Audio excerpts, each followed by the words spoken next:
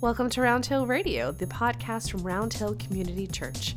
On today's episode, we continue on the road with St. Paul, focusing on the idea of freedom, what that meant to early Christians, and what that can mean for us today. Enjoy.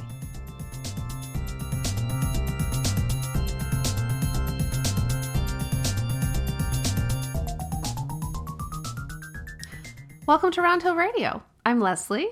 I'm Ed. Good morning, Ed. Good morning, Leslie. How are you today? I'm well. It's was raining, but now the sun's coming out. Thank goodness. Day's looking better, minute by minute. It is, and it's not even too cold now. No, it warmed up great. a little bit. So last week we were talking about St. Paul the man, Yes, the myth, the legend, and the myths around the legend. of which there are many. Many. I remember making a very surprised face at a few things you said. I learned a lot. Responding to the myths. You know, that's part of it. Yeah. So what are we going to talk about today? We're going to talk about St. Paul a little bit more. Oh, fantastic. We could probably talk about him a lot more, but we won't go too far down that road, but there's still a little more to say. Well, we've been talking about him in worship for weeks now, which has been, really deep diving into different scripture, into different messages. Yeah. I had some feedback from someone in the congregation who said what a pleasure it had been to take our time with this. So we're coming into almost 3 full months of listening to these letters, which has been a really lovely thing to do. And it made me think of a comment that Richard Rohr made recently. He's based in New Mexico, in Albuquerque. And he talked about something called the deep time.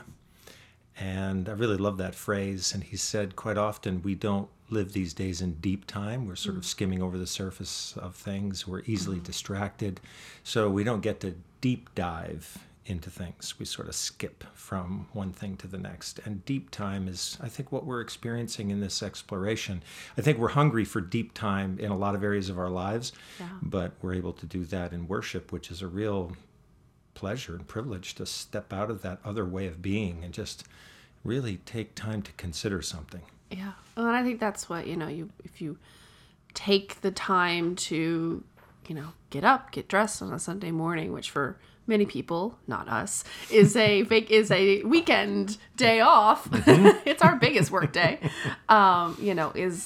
They're coming for something special and finding something special and meaningful there. Yeah. So that's really great.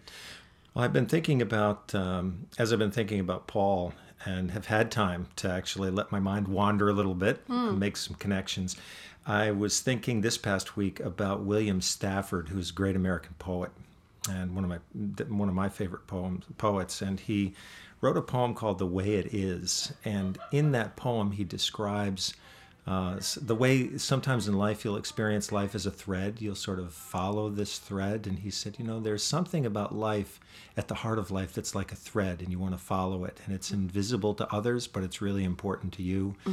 And so part of what I've been doing is asking the question, what's the thread in Paul? Is there something that sort of flows through all these different letters? Because every single letter is addressed to a different gathering of people who are Jesus followers. He doesn't use the term Christian.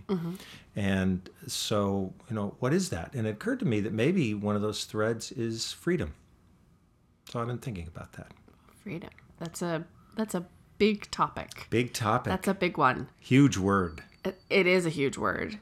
And in our country, freedom comes with a lot of emotional power. Yeah. And when it's used in a speech or a sermon, or when we talk about the importance of freedom in our personal lives, that comes with a lot of energy. And sometimes those discussions can become very heated very quickly simply because there is so much emotional energy around it. Yeah. And you and I were talking just the other day about, you can have a freedom from something. You can have a freedom to do something.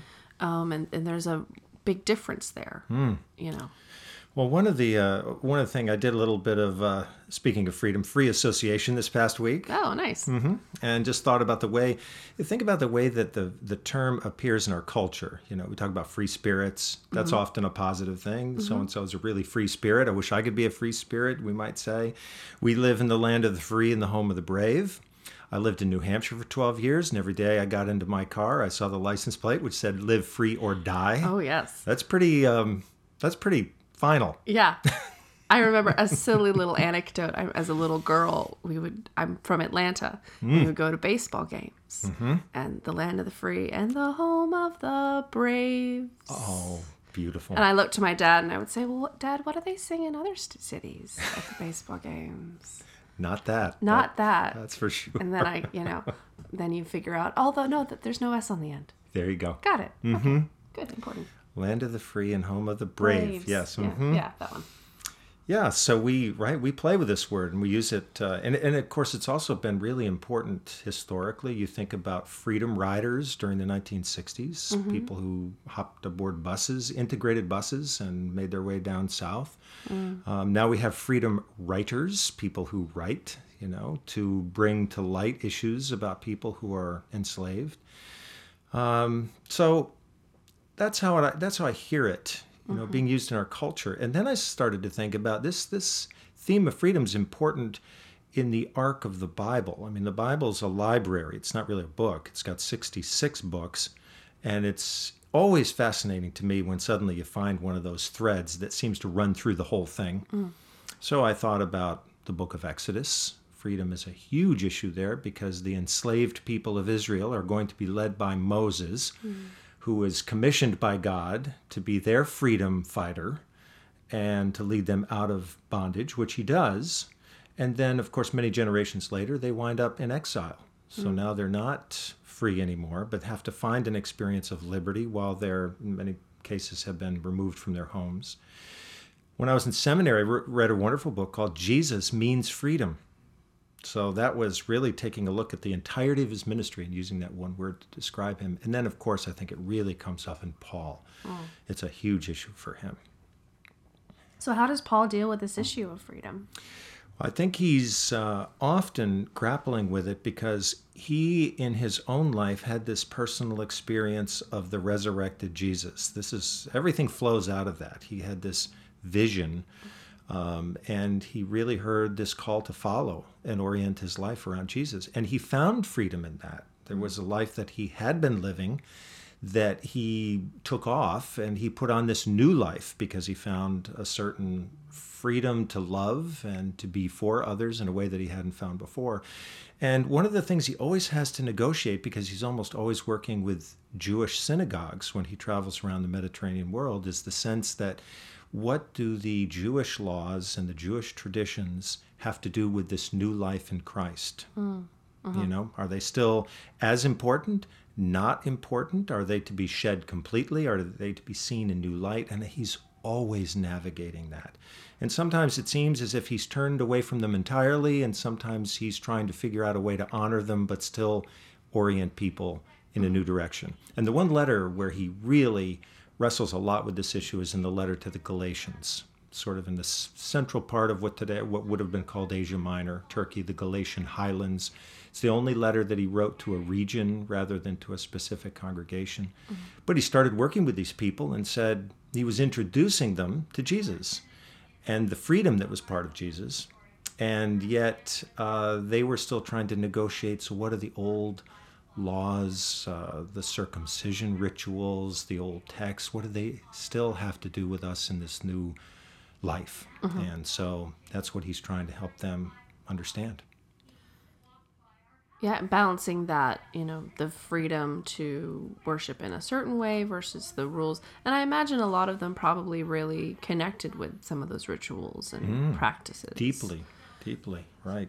And so how do you, when you're, and this is a problem that everybody faces in a way, when you've developed traditions and stories that are important to you, how do you continue to respect them and cherish them when new things are coming into your life? Yeah. And that's an ongoing negotiation. By the way, this is a little off of the Galatians, but I was thinking about how people are feeling about freedom these days. I mean, that's really something I've been trying to watch and listen for when I read the New York Times or listen to the news. And quite often, it seems to me that there's this feeling that people have of being not free. Studies indicate that vast percentage of people are not really happy in their work, often feel trapped in it. Use that word, trapped. There's more and more evidence to suggest that our reliance on technology, for some, starts to feel like a kind of addiction or enslavement. I think I read a study recently in which, I think this was in the United Kingdom, people were asked to keep track of the number of times they checked in on their cell phone every day. It was 221 was the average, I think like every 4.3 minutes or something like that. Yeah, I'm probably more than that. Sometimes I think I might be too. It's so easy to do, and we've gotten into this culture as well where I feel like you almost can't get away because people are wanting immediate responses. Right. No matter the day, the time, or anything. It's like, you haven't written me back in 30 seconds? Right. How dare you? Can't believe it. How dare you? and you think about how then chained we are waiting for the response of someone else. Oh, yeah. There's like a tension. Right. Until I've heard I'm not free. I'm glad that's not just me. It's not just you. Yes. Your name is Legion. You're one of... I'm not alone. You're one of many. I'm not alone. Yeah, because I know people go on they go on, instead of normal vacation, air quote, normal vacations, they call them, tech vacations. Exactly. Or web vacations and unplug, which is sort of a funny saying since nobody walks around plugged into anything anymore. Exactly. But we get the point. We do. And even if it's wireless, it's as if there are some invisible bonds that are holding us. Right. And so I just raised the question, how free do we feel? It might be interesting to think about just, to review in our own minds what happened yesterday. When was there a time yesterday when I felt really free? Or over the past week or month, and were there times when I felt very much not free, bound to something? And what was it and why was that? And I think at the deeper human level, that's what all of these stories, these biblical stories, are getting at. What are the kinds of enslavement that people experience? And enslavement as a very real human experience is growing. People in bondage, people who are attached to, who are enslaved to the sex trade. I mean, it feels like global slavery is on the rise. So in all of these ways, I think we're experiencing the loss of freedom, and Paul makes for a really important conversation partner as we think about how to change the world that's creating all of that enslavement. So what insight can Paul give us on this, what sometimes feels like a modern issue, and we realize it's in different ways timeless? Yeah, I think it's a great question, Leslie. And, I think in some ways this is why we work these things out in community, because they're a little challenging to figure out on our own. And Paul was adamant about the fact that faith is it's a team sport in a way, right? Everybody has a role to play and everybody's important. So a couple things that come to mind when I listen to him and through his letters. There's a beautiful line that he has when he was writing to the Galatians. He says, "For freedom, Christ has set us free."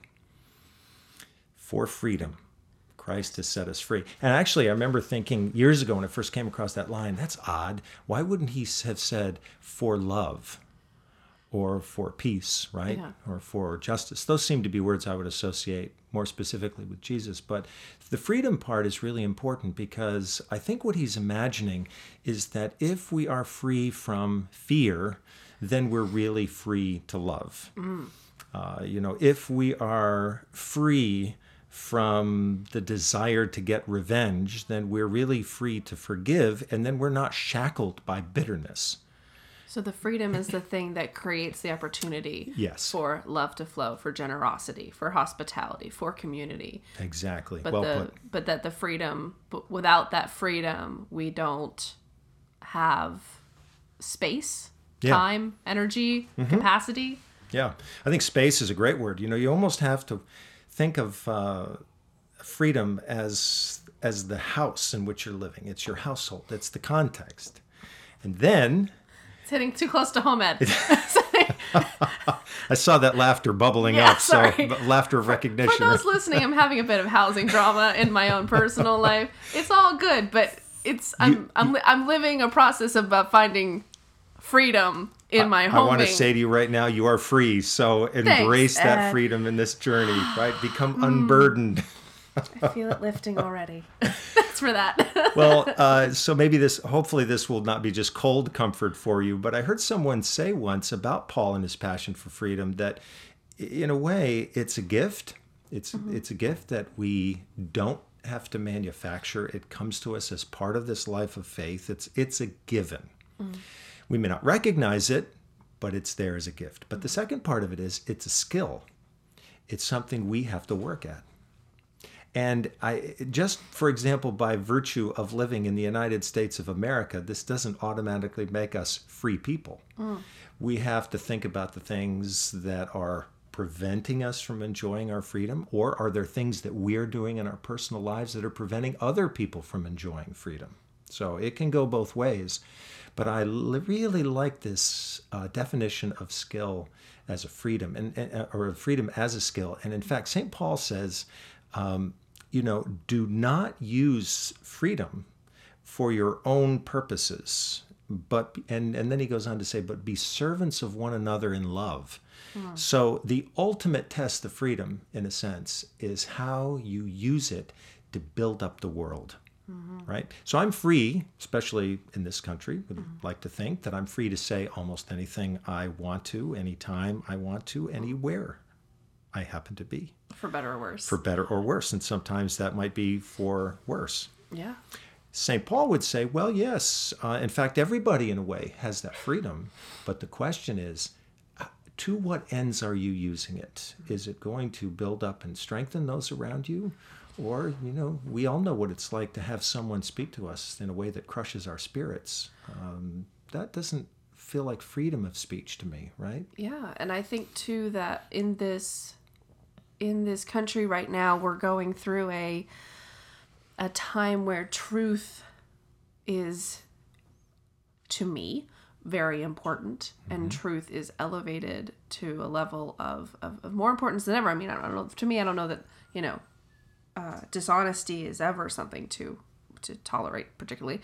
But I heard this quote the other day that made me really think that that honesty without tact is cruelty, and that made me think back to different people in my life. I had one friend who always told the truth, which sounds liberating. Sounds great. But if you're on the receiving end of said truth without tact, that makes for some hard days. Yeah. And that, that we wield this freedom to say what we want, finding that balance between saying what you mean, meaning what you say, and kindness. Right. So you think about how St. Paul would approach that. So maybe I have a truth that I need to speak to you. Maybe that's a difficult truth. One may be difficult to speak, and I'm thinking difficult for you to hear. My feeling is that St. Paul would be thinking, okay, how is all of that going to be put in the context of love? Which I think today we would say it's not just what you say, it's how you say it. That's part of it. But it's really understanding, is the truth that I'm speaking more about my need to say it and be clear about it and be a truth speaker, or is it my need to really help you in some way? What is that saying, right? You shall know the truth, and the truth shall set you free. Flannery O'Connor said, you shall know the truth, and the truth shall make you odd.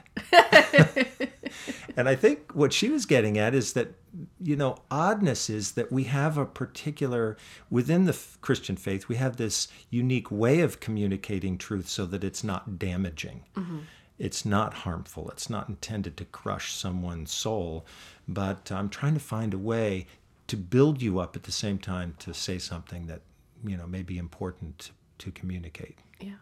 I want to circle back because I interrupted your metaphor with whining. No, but your metaphor of freedom being like a house. Oh, yes. Yeah. So I think that freedom, and by the way, I think it's a house not just in terms of the house we live. It's sort of the house we always carry with us. It's the space around us. It's this sense that I have that I am free to be a loving person, even if the world doesn't always recognize that or support that. and also to welcome others into the space where they can be free to communicate the truths that are on their hearts and minds, to be able to ask questions. I think right now, going back to your comment, Leslie, about the culture in which we're living, we're kind of finding our way right now through this issue of freedom. It feels like we struggle to create the space, publicly especially, where people can feel safe enough and secure enough to be able to say and receive truth, to be able to enter into an honest conversation that goes both ways. So I think this is going to be really important going along, and we need to sort of bring with us this spirit, this freedom house, wherever we happen to be. Again, going back to those freedom riders, many cases, right, they're driving through highly segregated communities, but on the bus, you had black folks and white folks sitting together. So that in that bus, there was a kind of hospitality and inclusion that wasn't being experienced in the wider culture. And I love the fact that it was mobile, it was portable. They brought it wherever they were, and that can be true of us. We bring freedom wherever we go, which, of course, as a child can tell you, isn't always true, right? There are some places where children feel just totally free and safe and secure, and some places where they don't feel like that at all. And part of growing up in life is to try to bring everything within that same field of vision, that I can be free wherever I am, even if I know I'm going to be challenged in a certain experience, or I'm going to get a lot of pushback for something that I stand for. I'm still going to be free. I've nothing to add to that. Forgive me. No, I think that makes such a fantastic point, and I'm thinking back to just how many that idea of that house, that space we create around us. Because I imagine you too. I've interacted with so many fantastic people over the years that there's just something about them when you go, when you spend time with them and you're in their presence and you're talking to them, you feel like the best version of yourself, and they just have this like aura or personality or feeling about them, whatever you want to call it, that they create a space for you. They're inclusive. They welcome you into their space house. Yes. Their freedom house. Their freedom house. Their freedom house. And I always aspire to that and consistently fall short, but having that in my mind is always is a thing I sort of always think about. It makes me think of people who go to such lengths to make sure that not just they themselves, but other people can enjoy that. I was thinking about a movie I saw some years ago called Conviction. It's about a woman named, I believe her name is Betty Ann Waters, and her brother's name was Kenny. And in 1982, he was convicted for murder. This took place in Ayer, Massachusetts. And despite the fact that the evidence didn't seem to line up and that testimony had been given which wasn't true, nevertheless, he was sent to prison for life. And he protested his innocence in every way that he thought possible. And his sister really believed him. And so over time, what became clear is that she was going to have to do something extraordinary to try to get her brother freed from this unjust sentence. So she completed college and went to law school to become a lawyer in order to secure his innocence. And she was fortunate enough to discover an organization called the Innocence Project, which helps people like Betty Ann Waters and Kenny Waters with exactly this kind of plight. It was founded in 1992 by Peter Neufeld and Barry Scheck. And their mission is to exonerate the wrongly convicted through DNA testing and to reform the criminal justice system to prevent future injustice. This became their passion. So they listened to Betty Ann Waters' story. They took on Kenny's project and his case. And of course, she made it through. She did all of this for her brother. And eventually he was freed from prison. Wow. And it was interesting because one of the leaders at the Innocence Project later, I think, made this comment about Betty Ann. He said, she didn't become a lawyer to become a lawyer. She became a lawyer to liberate her brother. And I think about the things the resources we have at our disposal as individuals. how we can bring those to bear when we're helping other people to experience greater freedom. And going back to the idea of freedom as a skill, I think it's a skill that gets strengthened through all the little minute decisions we make every day of the week. Like what? I think if we're making decisions about what to do with any given day.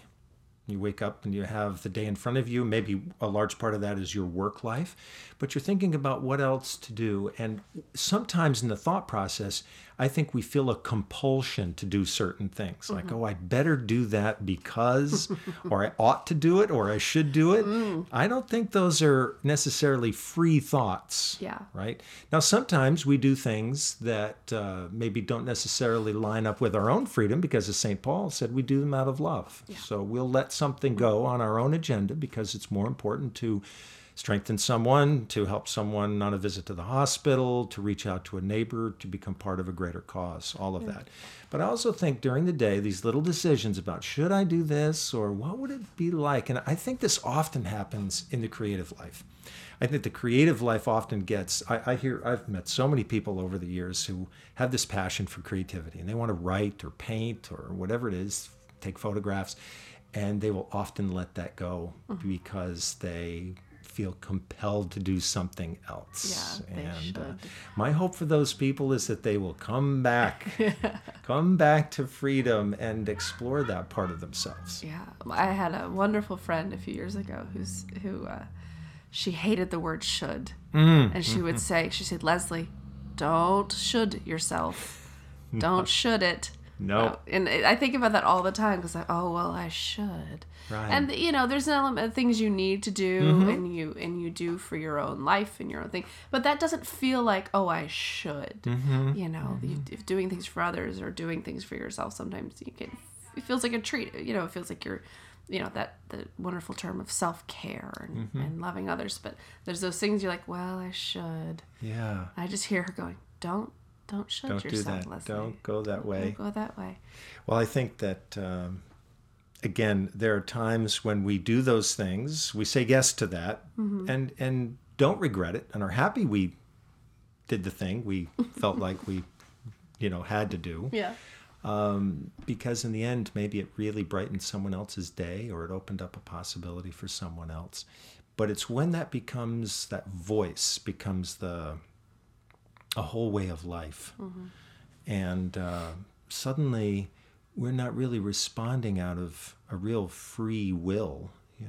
We're really shaping our lives around the expectations that others have had of us and the way we've allowed that to happen. And there's also the idea of, capital T, they. Yes. They say. Right. They think, the expectations we put sometimes on ourselves that are essentially arbitrary, that we live by perhaps restrictions and rules and boundaries that might not necessarily really exist except for what we've been taught to believe about life, how life, here we go, should be, and what they say we should do, without, in terms of, creativity, in terms of career path, in terms of little, decisions you make about all sorts of things. You can sometimes make decisions and not really know the basis of them until you look back and go, well, I didn't need to do that. Right. How often has it been the case that someone in college starts to feel that, let's say she's being drawn to something, feels this sort of inner pull towards a particular vocation, the sense of being called to something. And it feels very exciting, very rewarding, but she also understands that it's not what the family expects. It's not what the family was hoping. And maybe there's even a part of her in which she's thinking, boy, if I do go in that direction, I'm going to be letting go of a lot of other possibilities in my life. Yeah. Right? Yeah.